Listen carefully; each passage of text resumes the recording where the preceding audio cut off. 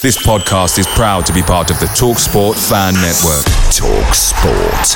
Powered by fans. Are you ready to enhance your future in tech? Then it's time to make your move to the UK.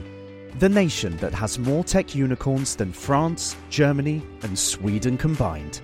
The nation that was third in the world to have a $1 trillion tech sector valuation. The nation where great talent comes together. Visit gov.uk/great talent to see how you can work, live and move to the UK. The TalkSport Fan Network is proudly supported by McDelivery, bringing you the food you love. McDelivery brings a top-tier lineup of food right to your door. No matter the result, you'll always be winning with McDelivery. Order now on the McDonald's app and you'll get rewards points delivered too. So that ordering today means some tasty rewards for tomorrow. Only via app at participating restaurants. 18 plus. Rewards registration required. Points only on menu items. Delivery fee and terms apply. See mcdonalds.com.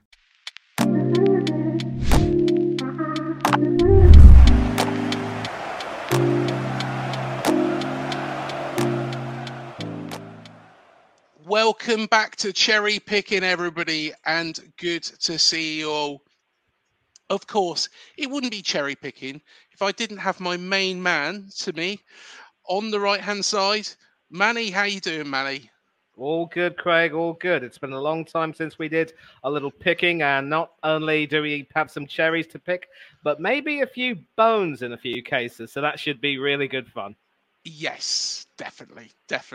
And of course, we didn't do cherry picking for the past 2 Thursdays because we had matches. And it's really weird to have matches on a Thursday night. But, you know, one thing that I was thinking was, could this be the new norm, you know, at AFC Bournemouth in the long run? Because, of course, Bill Foley has said that he wants to get into Europe. But my argument here, and I've made it on a couple of occasions, and a lot of people have agreed with me on this, some people have disagreed, is that it might not actually be very good, you know, for us to go into Europe at this moment in time and probably need a couple of more seasons to actually build up a squad in depth. Manny, of course, you're an Arsenal fan. Yep. You know, Arsenal, a well-established European side. You know, it's very rare to see Arsenal outside of Europe, although it has happened. But do you feel that, you know, I'm right in my justification of let's not jump above our station, let's not get into Europe this year, let's keep building and build something? Because look at Wolves, look at Ipswich, look at teams like that who have done this. Yeah, couldn't agree more. And for the record, are you lot still in the FA Cup, or have you been bounced out? We are. Of course, that was the first Thursday because we was on S4C of all channels. Yes. TV, yes. And I managed to interview somebody of one of the famous programs from Wales, the call centre, commonly known as Chickenhead. That was his character. Do you know what? We had to laugh about that. And of course, you know Chris from Leicester Till I Die. He went a little bit further on and, you know, was asking about the actual name in a bit more detail. I didn't have the bottle to do that, but yeah, I just said, where did you get that name? How did that come about? Yeah, I mean, obviously, you know, Chris can, to some extent, maybe get away with that. But for people like you and me, mate, there's a reason why some things are just better left unsaid, and maybe some questions are better left unasked. You know what I mean? Yeah, definitely. But of course, going back to Europe, I think, you know, Ipswich, you know, back in, I think it was 2000, wasn't it? They went and beat Inter Milan. Was that at the San Siro as well? And they got relegated that same season. If I remember correctly. I think it was 99-2000 or 2000-2001. But they were relegated from the Premier League the same season as they got into the UEFA Cup. and beat Inter Milan. Does that ring a bell? Yeah, I've actually got our good friends from Google here right now, and obviously there are some links to this. They actually played Inter Milan in 2001, and they actually beat them 1-0 at Portman Road. George Burley was the boss that time. And of course, bear in mind that around about that time, Ipswich were doing really, really well. If memory serves me right, the previous season or so, it was Tony Mowbray who was no, not Tony Mowbray. It was someone else, I think. Yeah, Tony Mowbray, of course, was one of the people who scored in the playoff final. And if memory serves me right, Richard, I want to take a look at this. Yeah, what happened was that this was actually the season, the very same season that Richard Wright left Ipswich Town to join Arsenal. So there is an Arsenal connection here. And this season, of course, because I think they got promoted in 2000 and then obviously qualified for Europe in 2001. And on the basis of that, Ipswich were able to play Inter Milan, but then Richard Wright obviously moved to Arsenal, and then that was the season that Arsenal won the double, while Ipswich did get relegated. And I'm going to sort of confirm that right now with the the league table. And you're absolutely right. And let's also not forget a situation where, Wigan Athletic got relegated but won the FA Cup. Yep. And also there are several examples, of course, of teams who, tried to go on a run in Europe. Harry Redknapp's Portsmouth is one example. They, of course, if you remember correctly, won the FA Cup in 08 it was, 2008. Yeah. A certain Solskjaer, Jeremiah Campbell, who, of course, had joined Portsmouth from Arsenal in 2006, went on to lift the trophy as Portsmouth captain that day. And they ended up, going on a run, but then they just weren't able to sustain everything. And it just goes to show, Craig, that if you really have ambitions of trying to, challenge for higher things and go on a European run, you have to make sure that you have a basic foundation. And I don't see Bournemouth being able to qualify for Europe based on the league position, especially with the top 6 or 7 clubs doing as well as they are. Yeah. So it will basically come down to how far you can go in the FA Cup. And with the likes of Chelsea and Manchester City and others still, and Liverpool, of course, don't forget, still involved in the tournament, depending on how the draw is, it's going to be very difficult. And yesterday, of course, we had Forest. We had Nottingham Forest and Birmingham City play out their replay. Aston Villa and Chelsea had their replay. And, Chelsea completely smoked Aston Villa at Villa Park. So I think the draw should be made very soon for the 5th round, and we're going to find out how far certain teams can go. And Villa itself is a wonderful case study, really, because under Dean Smith and Steven Gerrard, they were sort of punching above their weight and doing whatever they could to stay in the Premiership. But then after Steven Gerrard got fired, Unai Emery came in, and he took the team from the threat of relegation to European qualification via the Conference League. And they are still the favourites to win the Conference League, and they are still, for what it's worth, 4th in the Premier League, although they've got Manchester United coming over to play this weekend. I predict a massacre, sadly, for Unai Emery's boys, because the injuries are starting to take their toll. A few players are starting to tire a little bit. But Aston Villa is an example of a team now which has dreams of building on something. But this January, they weren't really able to make too many purchases. I believe they bought Rodgers from Middlesbrough, and that was pretty much it. And one would think, really, that with injuries to the likes of Pau Torres and the ex-Cherry Tyrone Mings, with their defence looking as weak as it is, because let's face it, Clement Longley, the ex-Tottenham defender, is absolutely clueless. Diego Carlos is not too much better. They've tried playing Ezri Konsa at right back consistently, but Konsa isn't a right back. And because Cash is so inconsistent, he ends up getting dropped. With Luca Digne being injured, Alex Moreno has no competition, and at times he looks completely off the boil. So poor Emi Martinez, I know he may be a world champion, but you stick that defence in front of any goalkeeper and they're going to struggle. And on many occasions, he's been the one who's kept them in it. But they're focusing on trying to qualify for the Champions League or the Europa League, and they also want to win European silverware. but they don't really have that strong a squad. And you can see that if they get some more injuries before some of their established players come back, they could end up just sinking like a stone. So there has to be that squad depth. There has to be that consistency in play. And I really do worry that Foley is asking for a little bit too much too soon. I'm going to tell you something right now, though. For all of the talk about how maybe Bournemouth's loss has been Wolverhampton Wanderers' gain with Gary O'Neill going in that direction and doing as well as he's done, I actually think that Bournemouth have started to turn a bit of a corner and are starting to play some more decent football. And they, from all accounts, look really, really good to watch. At least marginally better than they did on the Gary O'Neill. And the results are somehow telling. Although against the big teams, e.g. Liverpool, they're still not quite there yet. And with a little bit more consistency, with Justin Kluivert having a new lease of life, with Sinisterra, Tavernier and company starting to play really well. And of course, you've got your old reliable Solanke, Phil, Bill. Neto's still, 80% efficient. Occasionally has a little bit of a moment of madness in him, but then I guess that's what you get when you're a South American. I mean, it happens to the best of them. Alison Becker's an example. Well, exactly.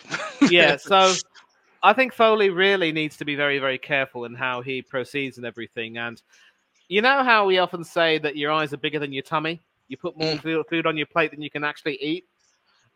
I really think that Foley needs to be very, very careful that he doesn't put too much more on Bournemouth's plate than Bournemouth can eat. And to use another idiom, I know that he's a billionaire, but he cannot write a check that the team can't cash. Yeah, I completely agree. And I think, if we build too quickly and we get too many injuries and we get too many games in European football, and, as much amazing as it would be to go over to, Moldovan champions, at the end of the day, it will take its toll on the team. Flying out from Bournemouth Airport to wherever, coming back, then playing a Sunday game. It's a lot of strain on a side. And, I think at this moment in time, we've got to be realistic that, we need to know where our level is. But actually, I'll tell you what, one thing I wanted to, and it comes straight to my mind, we'll come on to Morgan Rogers because, of course, he's a former Bournemouth player. He was on loan from Manchester City back under Jason Tyndall. So, we'll come on to him. But let's go to... Let's discuss the Sol Campbell and Notts County. I'll spit my words out in a moment.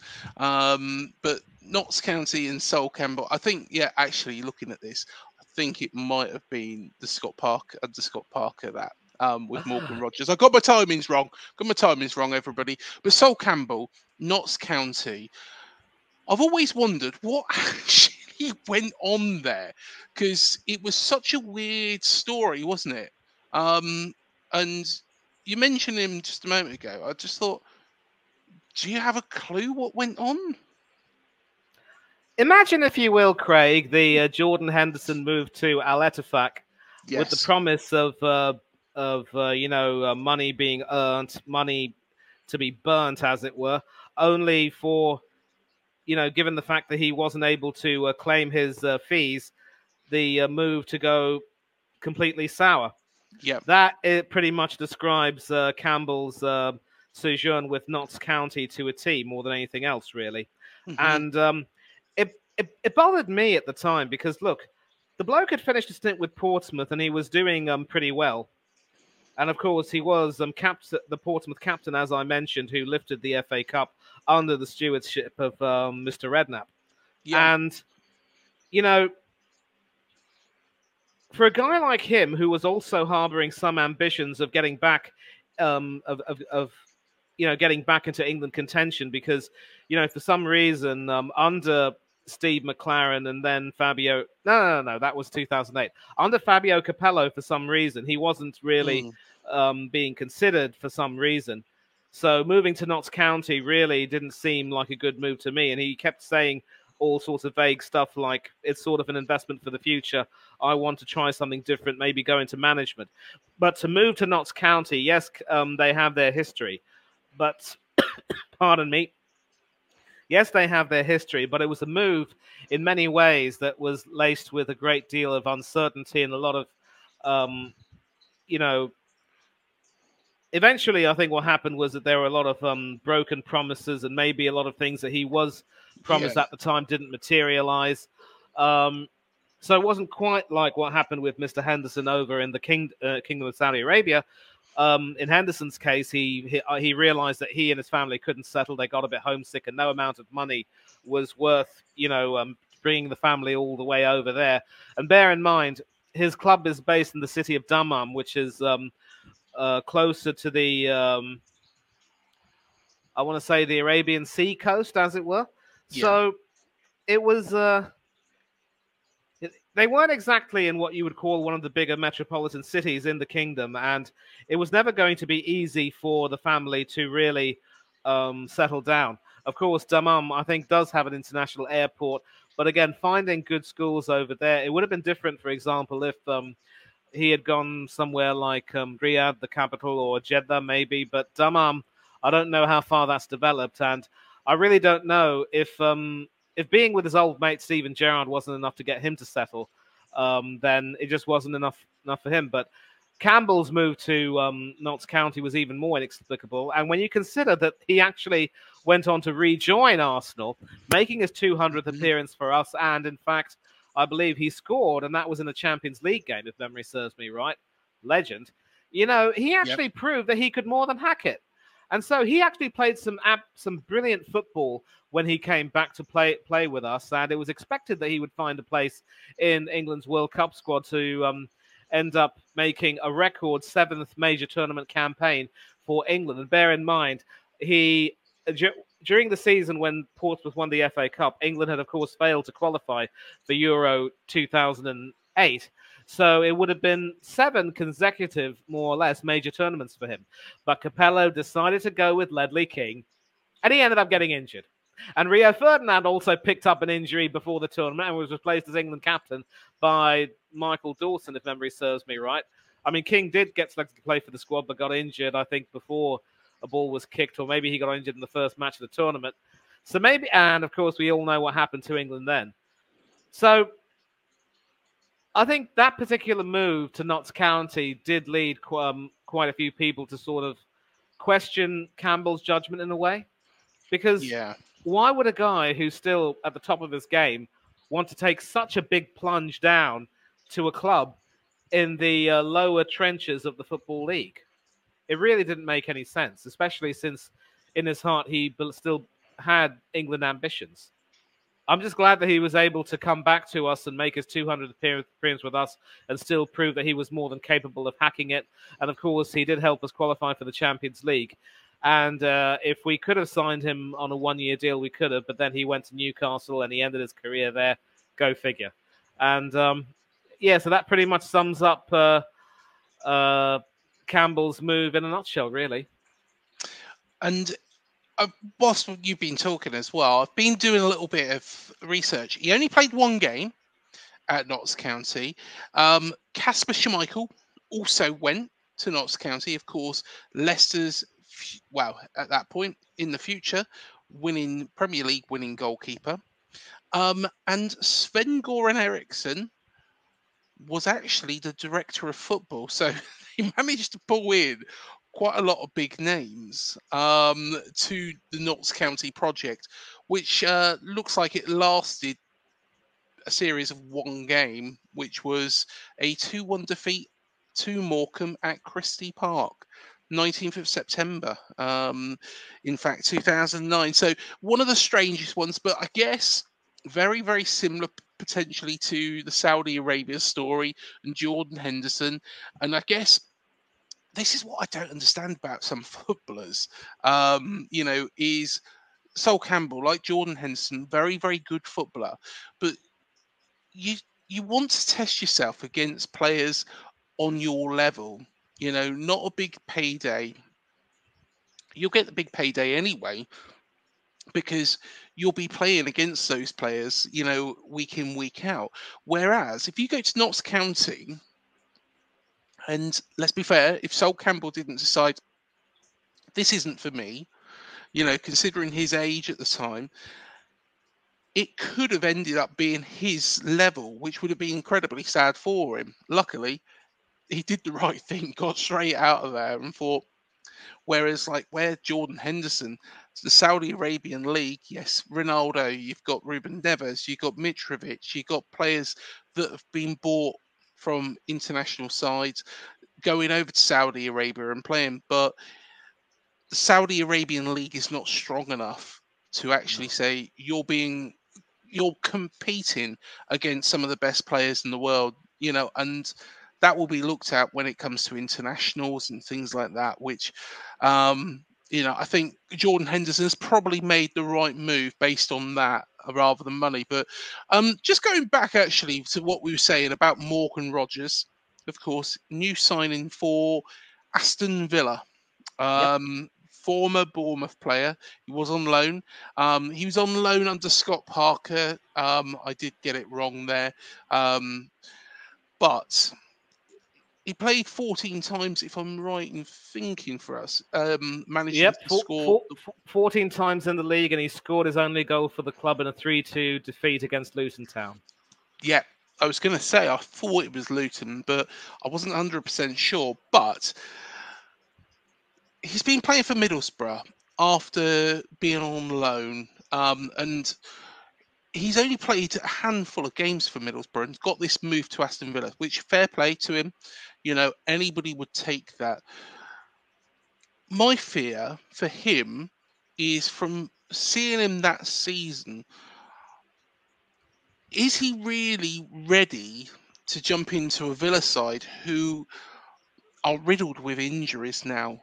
And it's quite sad to see that, because at the end of the day, Unai Emery has done a fantastic job getting Aston Villa there in the first place, but they are riddled with injuries. It was always going to happen because they haven't got the strength in depth of teams like Arsenal, Liverpool, Manchester United, Man City. Yeah, if I were you, I wouldn't include Arsenal in that list about strength and depth. But, here that's pretty much sort of the way it is, really. And, yeah, you're absolutely right. If we take a look at Aston Villa's squad, on paper, they do look as though they have a decent squad, but some of these players have not really been trusted by Emery and haven't really been given too much of a chance. I take a look at the ex-Arsenal defender Callum Chambers, who is, of course, there. And for some reason, how Clement Lenglet gets to start ahead of him, I have absolutely no idea, because Lenglet is absolutely clueless. Now, Rogers is a forward, and he is 21 years old, rather. He's got the number 27 jersey now. So, their forward line obviously includes Oliver Watkins, and they also have Leon Bailey, Moussa Diaby, Nicola Zaniolo. I think Zaniolo's been linked with a move away. He's looked decent for them on occasions and scored some goals, but probably hasn't really been able to get that consistency that Emery wants, maybe. And the big problem is, of course, now that with Rodgers coming in, I really do think that, if anything else, it's really a signing for future development, because, Watkins and Bailey and Diaby are sort of established now as Emery's, 3 to-go strikers. Diaby actually more plays as a winger, but he can also, revert to being a striker in the classic 4-4-2 formation, as does Leon Bailey. Watkins is the only out-and-out striker. So if Watkins does get an injury, or God forbid, he ends up getting sold to another club in the summer, then Emery will need some sort of some replacement, or at least some cover. I think you've mentioned pretty much that he's sort of. He was obviously on the books at Manchester City with their youth team, as you mentioned. He got loaned to League One, scored a few goals for them. And then with Middlesbrough, of course, I think this was probably his breakout season in a way, because he's played 32 games, scored 7 goals. 5 of them have come in the League Cup. Of course, that was during Middlesbrough's run to the semi-finals, I think. And, obviously Emery liked what he saw in him and thought that maybe he's the type of guy who could, make those direct runs and score some good goals. He'd be perfect cover for Watkins in case Watkins gets injured. Bear in mind, Watkins is also a full England international, having been picked by Southgate and having proven his quality there. So that is pretty much why Emery's chosen to take a punt on him. And Emery does have a decent eye for talent most of the time. But of course, like every good manager, for every 2 or 3 good signings he makes, he will make one signing that just doesn't cut the mustard. And I don't think Rodgers is going to be that signing. I think he clearly liked what he saw of him this season at Middlesbrough, and it could very well be that he might sign for Villa and get loaned to another club the following season, but then could be called back, and he will get some chances to try and impress the manager and show what he's capable of. And we'll see how that thing works out. He's got age on his side, and I think there's not really going to be too much of a risk with him necessarily. And if Emery does fancy him and really thinks that he can do very well, then why not? Well, we have had 2 games recently, and of course, those 2 games after. Let's exclude the Swansea win, which was a fantastic result, 5-0 thrashing of the South Wales side. I've got to be honest, Swansea, I've said it before, said it again. Swansea are a side I've actually got a little bit of a soft spot for. They are absolutely atrocious in defence, but they're quite handy going forward, Swansea. And that is why they have been down the bottom end of the Championship. They sort their defence out. They'll be competing to get in those playoff places, probably within them, because they've got enough quality elsewhere. But we tore them apart.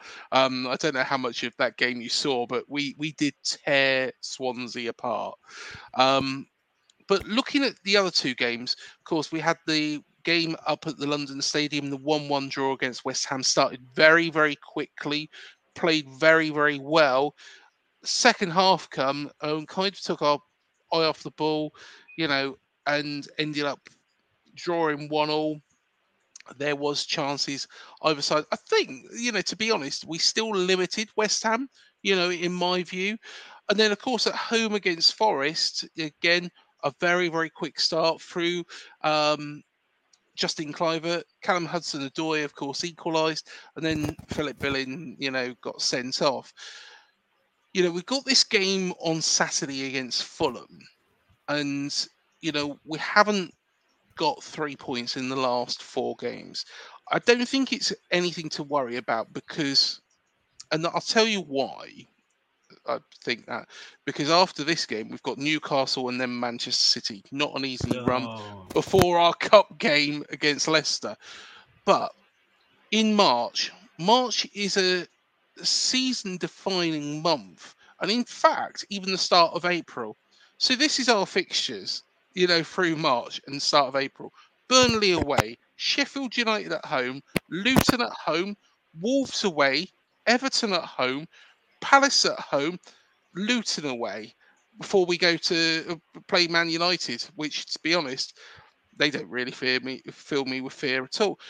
This is what I think we're going to be absolutely fine. And, with that sort of run, if we're picking up some decent results in that run, which we should be beating Sheffield United.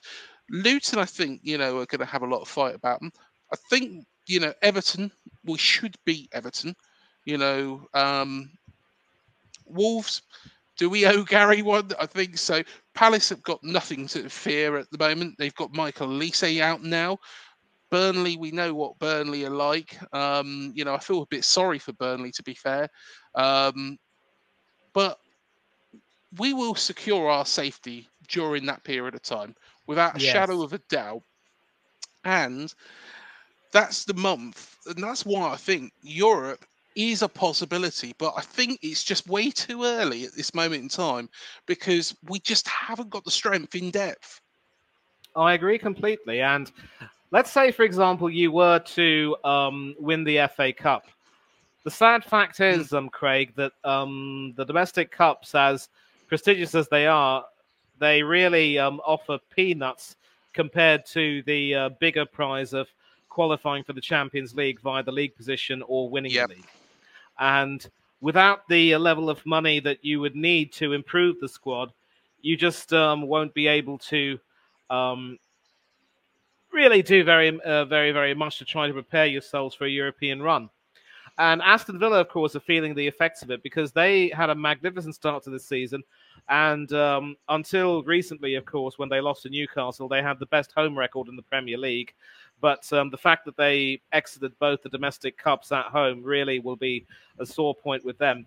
But they're also realizing now that it is going to be very difficult to try to maintain that charge when you have the squad you have and when some restrictions and circumstances mean that you can't strengthen in January for some reason or another. And they're feeling the stress. Now, mind you, if they can win the Conference League, and I'm pretty certain that they will, they should, because some of the teams in that Conference League, quite frankly, are not at Aston Villa's level when they play at their best. Although it must be said that Villa did show some signs of uncertainty in the beginning of that competition, and then they did go on to qualify as group winners at the expense of Legia Warsaw. So if they do win the Conference League, then, of course, with the confidence gained from silverware, that could perhaps mean a little bit more money in their pocket. Although, again, like the FA Cup and the Premier League and CL qualification, it won't compare to actually winning the Champions League or even the Europa League. But at least they can they have a way by which they can build. And silverware is a good way to build if the money that comes along with it is more than good enough. And I just think, though, that when it comes to Bournemouth, the relative lack of European history means that teams aren't necessarily going to want to come to a new club which proposes an exciting prospect. I mean, you take a look at Forest, for instance. They've had this knack of being able to get some really, really, really big names to sign for their club. This season, they got the World Cup winner Gonzalo Montiel from Sevilla and Ibrahim Sangare from PSV Eindhoven. And I think Sangare is now, of course, back in the Ivory Coast, and they will be. He will be playing in the final this coming Sunday against Nigeria. So good luck to him. But those two guys, bear in mind that they were originally a part of two teams that were in our Champions League group. So they went from potentially playing in the Champions League to joining a Forest team that is now struggling again to avoid relegation and with the threat of a 10-point deduction. So, and Forest weren't even going to even in Europe, for crying out loud. So those two guys will probably be thinking, I can't wait for this season to end. I would like to, exercise my get out clause after a year and just get the heck away. Never should have come to the club. Whereas with Aston Villa, at least, they, in addition to having won the Intertoto Cup several seasons ago, they were also Champions League winners when it was the European Cup back then. And that is something that Arsenal don't have. And yes, Arsenal fans, if you're watching this, I am going there. And as I was saying, with Aston Villa's history, of course, having been former champions themselves, players will know about the club and they will be more than happy to, be a part of that project, especially when they see consistent building, consistent results. And the work that Unai Emery is doing has been absolutely fantastic. He's got the respect and the backing that he deserved at Arsenal, but never got, shamefully. And now I think teams are going to want to try to join that club in the closed season to see if they can't take them a level higher. With Bournemouth, it's going to be a case of too much too soon. And I really don't want to see the club go the way that Portsmouth did under Harry Redknapp that time. And Harry can tell you everything about that. So it is going to be too fast too soon. And I think really, mate, if you can just concentrate on doing as well as you can in the FA Cup, because you mentioned that you got Leicester City coming up. I predict a huge clash between you and Chris from LTIC. Do you know what? We're trying to sort it out. Actually, it would be great to actually go together with him to that game. So it would be nice. It'll be a good laugh. But yeah, I think. But is it at Dean Court or the King Power? It is. It's at Dean Court. It's at Dean Court. So, yeah, a local game for him. But I think, looking at it, get past Leicester City, if we can get a favourable draw in the quarterfinals, we're at Wembley. Now, I'm one of those people that doesn't feel that the semi-final should be at Wembley. I agree. I think they should be at neutral grounds, but Millions of people have lost weight with personalized plans from Noom. Like Evan, who can't stand salads and still lost 50 pounds. Salads generally for most people are the easy button, right? For me, that wasn't an option. I never really was a salad guy. That's just not who I am. But Noom worked for me.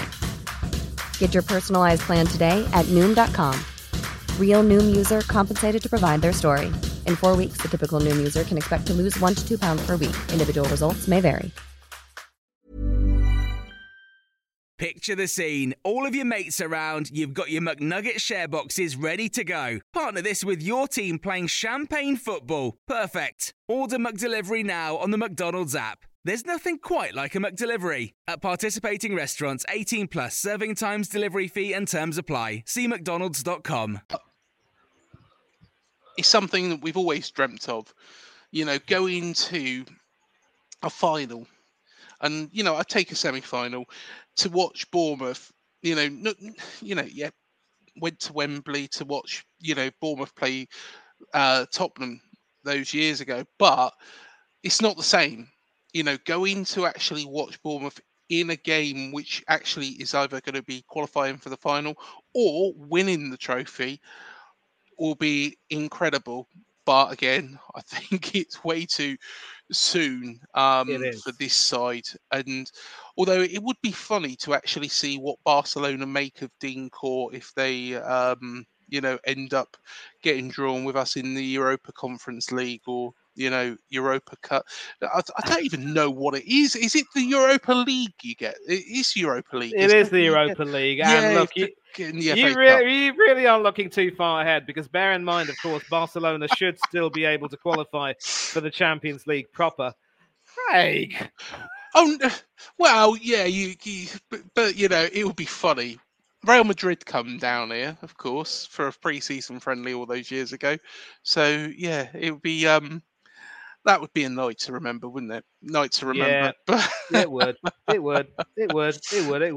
Maybe, Iriola's former team, Athletic Bilbao, can come down here and maybe, have a game because obviously, let's not forget, he is, of course, a Bilbao legend and a former Spanish international. So, it would also not be uncommon if Iriola were to get a little bit more job security that he might actually go back to either Bilbao or Vallecano and pick up a few players from either of those teams to actually join him in the project at Dean Court, because I get the feeling really that in as much as he might be enjoying the challenge of working with these players and getting him to play with their style, and the results seem to be, really, really good, I think, if he has a few more of his boys, as it were, I mean, people he might know very well and people to whom he might relate very well, it will be a lot better. And let's not forget that Emery did actually bring Zaniolo from La Liga.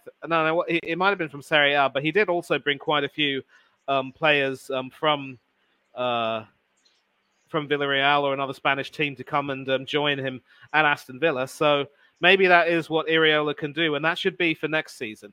So this season, I think, just focus on winning all the games you can and finishing higher than what you did last season, because last season, you achieved your target of relegation, but then you completely took your foot off the pedal and ended up finishing a little bit lower. And I think that was what really, stimulated Foley's trigger finger, as it were.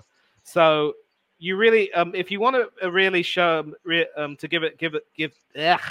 if you really would like to give people an impression that you're a club on the up, you've got to finish on the up a little bit higher than you were last season. You've got to show those signs of progression, and then you can maybe talk of Europe. I think, Foley is being a little bit over-ambitious in the way, and maybe there will be a part of him that eventually says, well, calm down, son. Too far, too much, too soon. It's really now not the time for it. But, I'll be interested to see how well Bournemouth do and how high they finish this season. And next season, if they can do really, really well. Who knows what could happen? Well, we did in the last cherry picking talk about transfers, and it's quite interesting we do this cherry picking today because Mark McAdam. We'll come on to NSU now in a moment because, of course, he actually joined the club on loan. So exciting signing that one. But Mark McAdam has put out a tweet, and Bournemouth have agreed a deal with Leeds to turn Louis Sinisterra's loan to a permanent £20 million transfer. The Colombian has scored 3 goals since joining in the summer. I'm delighted with this. Absolutely delighted with this. But I wonder, where does this leave Jayden Anthony? You know, how many games has Jayden played this season for you lot? Well, he's been on loan at Leeds. He went as part of the deal. So Sinisterra went to come here and Jayden went there. Now, the thing is Jayden hasn't really had that great a run in the Leeds side. So I would be surprised, and there's no mention of this, that Jayden would sign for Leeds permanently. So I'd expect Jayden to come back. But now Sinisterra is joining.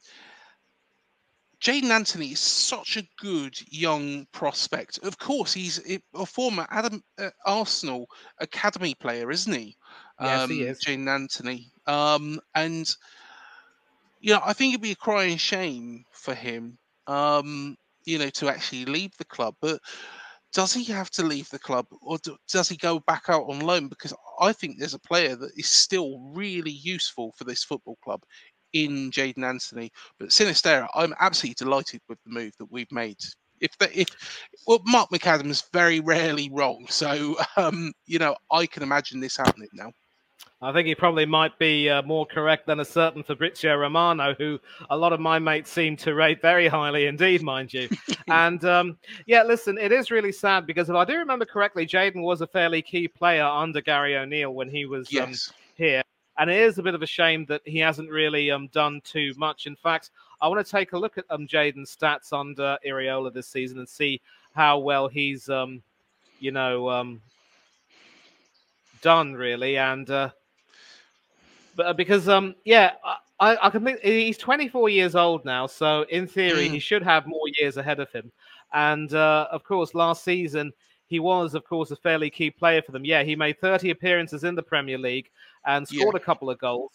Another goal in the EFL Cup, making him that takes him to 34 appearances and 3 goals. But this season he's made 3 in the Premier League, 1 in the EFL Cup. I want to take a look and see. I think it's looks like 21 for Leeds. Yeah, exactly. Yeah, it's 9 appearances in the league, one in the EFL Cup. No, he's only made 10 appearances, mate. 9 in the league, 9 in the league, and 1 in the EFL Cup. And there we go. So he played the first few games of the season under Iriola, and then it was the swap deal with Sinisterra. Now, it could very well be that you know, Jayden might end up signing for Leeds, because obviously, if Sinisterra, who came in, ended up replacing him, is now pretty much regarded as one of the main men under Iriola, then that really would be rather harsh, to be honest, for the young bloke, because you know, I completely agree with you. He hasn't really done too much wrong, but that is you know, the nature of the beast in many ways. It's like, you know, it is a cutthroat business, and obviously clubs have to take a look at what will be the best thing for them going forward. The manager also has to make that decision. Hang about. It does mention, though, that he... I don't know why it's mentioned that he made 21 appearances. Yeah, because, it's very, very strange, isn't it? It's Wikipedia. It's Wikipedia. I mean, some of these idiots online try to mess up these pages. It's ridiculous. We've caught it just the wrong time. Shame on you. Shame on all of you who've done this. Seriously. But Yeah, so it could, like I said, it could very well be that he ends up joining Leeds, which wouldn't be too bad. It could very well be that he ends up joining a team next season that gets promoted from the Championship all the way to the Premiership. And of course, speaking of that, a certain Mr. Kiefer Moore has joined Ipswich on loan, and Ipswich are, of course, second in the Championship. So my guess is, Craig, that if Ipswich do manage to get promoted alongside the Foxes, assuming those divisions don't change, and the Foxes and the Tractor Boys both get promoted, then Kiefer could end up staying at Portman Road for more time as he signs for them permanently, because it does seem clear to me that for some reason Iriola doesn't really have too much of a purpose for Kiefer, too old-fashioned really for his taste. The old-fashioned target man, reminiscent of Niall Quinn back in the day, if you remember. And, maybe Iriola wants to sort of see that sort of a revolution. And moving away from Dean Court wouldn't necessarily be the worst thing for Jayden. I mean, it would be a wrench to leave a club that he spent as long as he had, where he spent as long as he has spent. But, a new challenge is probably something that could bring out the best in him in many ways. And, it's going to be about 4 or 5 seasons that he's been at Bournemouth. Maybe a change will do him a little bit of good. And nearly 100 appearances for the Cherries. But maybe it is time for him to move on and try something new. If he is able to do as well as he can at Leeds and help them do well, then, I don't see why they shouldn't sign him. And, of course, they're also a club which is looking to try to get back into the upper echelons of the Premier League themselves, having been relegated last season. So if we take a look at Leeds' current season right now, of course, thank goodness for Wikipedia being available at the click of a mouse. Leeds United are third in the Championship. And, in fact, Ipswich have fallen to fourth. But Leicester City, Southampton, Leeds and Ipswich are the top 4. West Brom and Hull City complete the top 6. So you've got Leeds United, you've got Ipswich Town. Both of these guys have got 2 Cherries on loan. Both of these teams are, competing very hard for promotion. It could very well be that Jayden and Kiefer end up staying at those clubs permanently. And if Sinisterra makes his switch to Bournemouth permanent, then Jayden does the same thing. It wouldn't be too bad for him. And maybe away from the goldfish bowl that is the Premier League, he can work further on his game and win-win situation as far as I can see it. Look at Solanke. Look at what, the Championship did for him. And I think, he become a better player because of those 2 seasons in the Championship. Would he have been the same sort of player he is now without that? I personally don't think he would. But we got everything pretty much spot on during the last cherry picking with regards to outgoings. Didn't get the incoming right, though, at the time, which was a signing from Getafe and Enes Ünal. Now, this player, I think that this is a Iriola signing. All over, I think this is an Iriola signing. He's somebody who, from what I've seen of him, is quick, plays a little bit like Solanke. I think on average, I think he's got like a goal every 3 games. So he's got a good track record. Of course, he was at Manchester City for a while, wasn't he? That he was. Yeah, Turkish international, done very well for Turkey, risen through their ranks. I'm excited by this. I think that this is just the right player that we've gone after. And it is a loan, but it's a loan that if we feel we want to, we can make permanent. That would be terrific. And bear in mind, he obviously signed for Getafe on 2020 on a 5-year deal. Yeah. But obviously now with 3 of those seasons, 3.5 of those seasons gone, he's come over to Dean Court. And the loan obviously might be until the end of the season, but if certain conditions are met, then it could be permanent.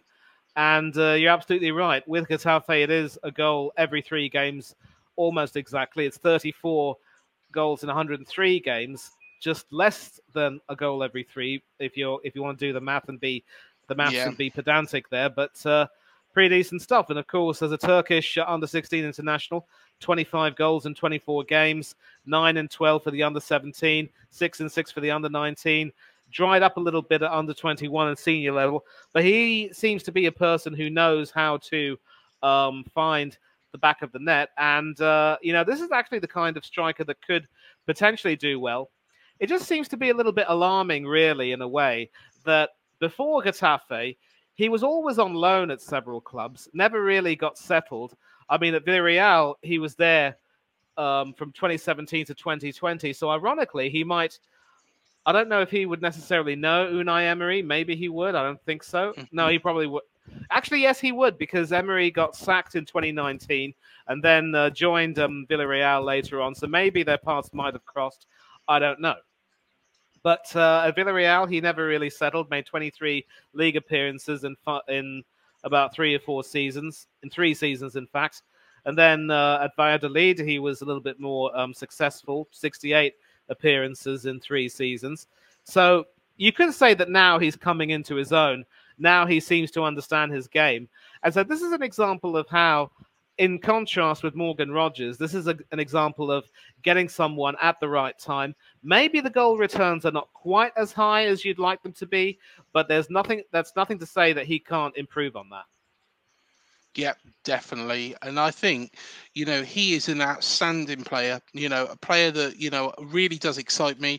I think he's a player that, will, drop back. He'll,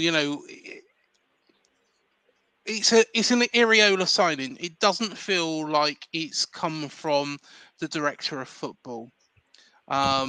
Exactly. And that's sort of what I'm sorry. Go ahead. No, that's all right. No, that's fine. I personally think that is just the way it needs to go. Of course, with Richard Hughes also being mentioned and touted by Liverpool, I think, it's good that the club are trusting Iriola to make these signings. It hints all Iriola, this. Absolutely, and it segues back to what I was talking about earlier, about how Iriola needs to start maybe bringing some players from La Liga who he might know very well to come in, because let's not forget, he was with Rayo Vallecano as manager, and of course he played for all those seasons at Athletic Bilbao, so he knows the league fairly well. And he does seem to have a bit of an eye for talent. And that's the thing about guys like Iriola and Unai Emery. They do have really good eyes for talent, although I will accept that, like every other manager, they might have made their share of stinkers when it comes to the transfer market. Yep. And I tell you what, here's a question for all AFC Bournemouth fans, and I'll put this to you as well, Manny. We'll answer it at the end. Ünal will be the second Turkish player to play for AFC Bournemouth. The second Turkish player. Believe it or not, we did sign a Turkish player in the past. It's not very obvious, but there we are. I'll leave that open for you all to ponder. Put it all in the comments. Don't cheat. I'm going to tell you what it is, who it is at the end. But yeah, but yeah, there's going to be somebody. Yeah, I'll type it. Can you just give us a clue though? Was this bloke who signed for the Cherries a full Turkish international? I believe he was. No, he wasn't actually. So he wasn't. No, I've just checked. I've just double checked. He wasn't, but he played in the under-17s, under-18s, under-19s, under-21s. But he wasn't born in Turkey, which kind of puts another spin on it. So it's a difficult... my guess is he might probably be. No. If you're English, you can't play for the Turkish youth teams, really. Or maybe you can if you can. No, you can't do that. It's quite an interesting story, but we'll come to that at the end. But yeah. Of course, this weekend it's travelling up to Fulham. The Scott Parker Derby, as we like to call it. We was all both blessed with his appearance. Blessed. blessed with his appearance. But I think this is a very winnable game. In my, Fulham, another side who have had injuries, but a very clever and a manager I really do rate. Yeah, Marco Silva is pretty much a case of third time's the charm. Yeah. Didn't work with him at Watford, didn't work with him at Everton, but at Fulham, for some reason, he's managed to get them punching well above their weight. They're guaranteed to finish in the top half of the table, albeit not really in contention for the European spots. And this season, of course, my Arsenal team had the misfortune of playing against them twice. They snatched a 2-2 draw against us at the Emirates and could have beaten us 3-2 had it not been for Adama Traore not being able to finish his dinner. Ramsdale coming up with the save. And this time around, we contrived to lose to them 2-1. 3 ex-Gunners, Bernd Leno, Alex Iwobi, and of course, Willian Borges running the show and just, snatching the points away from us. We played absolutely diabolically and we deserved to lose that game. And, it just... It was that sort of a game where everything was really working well for Fulham, but when it doesn't work for them, they pretty much come a cropper, and you can count on them to do that. And against Burnley at Turf Moor, they should have won that game, but somehow allowed they allowed Burnley to come back and snatch a point, and they never should have done so. And Silva would have been, hopping mad. There would have been no silver lining from that game, pun intended. But, Fulham, of course, are one of those teams where when it works well, it works really, really well. But when it doesn't work, it looks absolutely horrid. And, they're not a team. They are, when Willian gets his mojo working, and he has looked really good since his move to Craven Cottage, certainly all the troubles of his time at Arsenal and back in Brazil are now well and truly behind him as the former Brazilian international enjoys an Indian summer. But, they can be beaten, and they still, I believe they do have the Chelsea and Albania striker Broja on loan at them. And they still, I don't think, will be able to really quite get it together, if you know what I mean. So they're going to have to do a lot of work to make sure that they can stay very much, in the game, as it were. And Bournemouth also going to have to be very, very careful that they can get in behind their defence, because they do still look fairly erratic in a few ways. And if you can do that, then that's pretty much almost a battle won, you would say. But there is still a lot more to be done with, with regard to that team in question, and you lot obviously are going to have to play well out of your skins to make sure you get the result you need. But I wouldn't be surprised, Craig, if you do come out with a good result. It might be a little bit premature, though, to predict a win, because, Fulham are, of course, going to be very determined to try to get something from the game in any way they possibly can. And when they can do that, then if and when they manage to do that, then, it'll be all the better for them. So all I can say is be very, very careful how things pan out.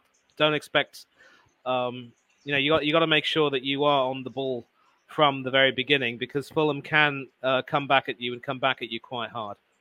Yeah, definitely. Well, hopefully, fingers crossed, we'll be celebrating another 3 points. Of course, 4 without, winning. But then again, we have got this run coming up in the Premier League. I think we'll be absolutely fine. Relax. It's all going to be good. But before we sign off, of course, I left it, a couple of minutes. Everybody's probably begging to find out who this is. Any guesses, Banny? He's not a Turkish international. I wouldn't know him from Adam.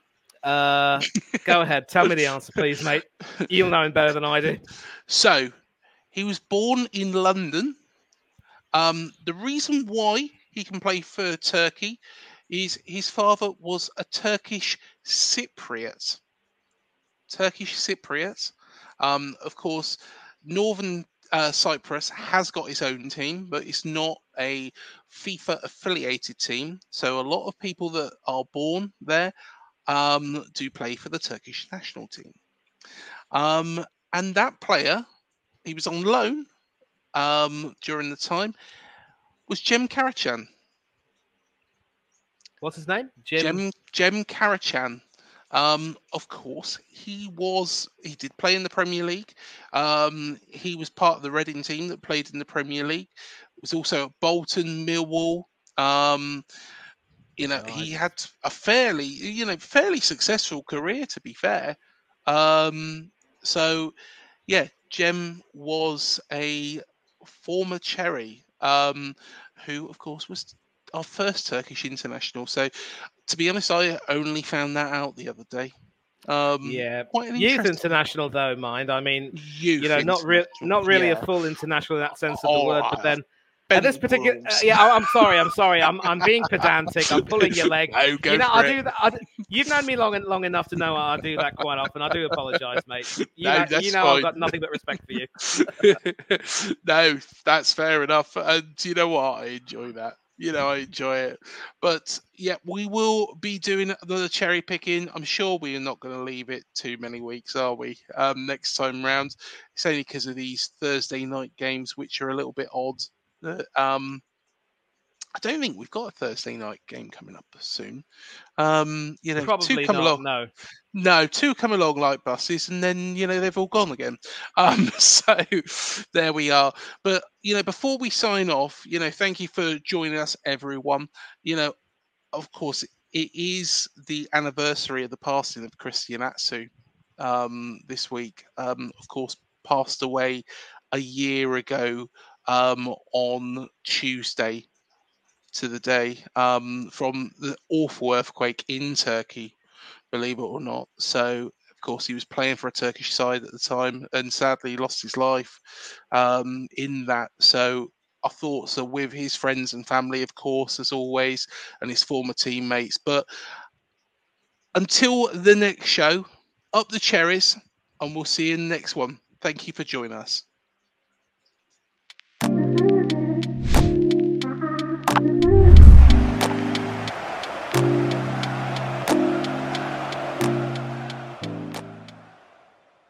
Away days are great, but there's nothing quite like playing at home. The same goes for McDonald's. Maximise your home ground advantage with McDelivery. Order now on the McDonald's app. At participating restaurants, 18 plus, serving times, delivery fee and terms apply. See mcdonalds.com.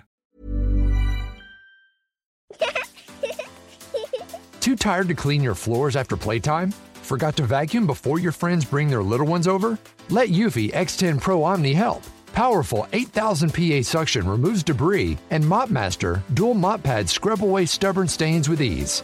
Save time and keep your floors cleaner. Want to know more? Go to eufy.com, that's EUFY.com, and discover X10 Pro Omni, the best-in-class all-in-one robot vacuum for only $799. This podcast is proud to be part of the TalkSport Fan Network. TalkSport. Powered by fans.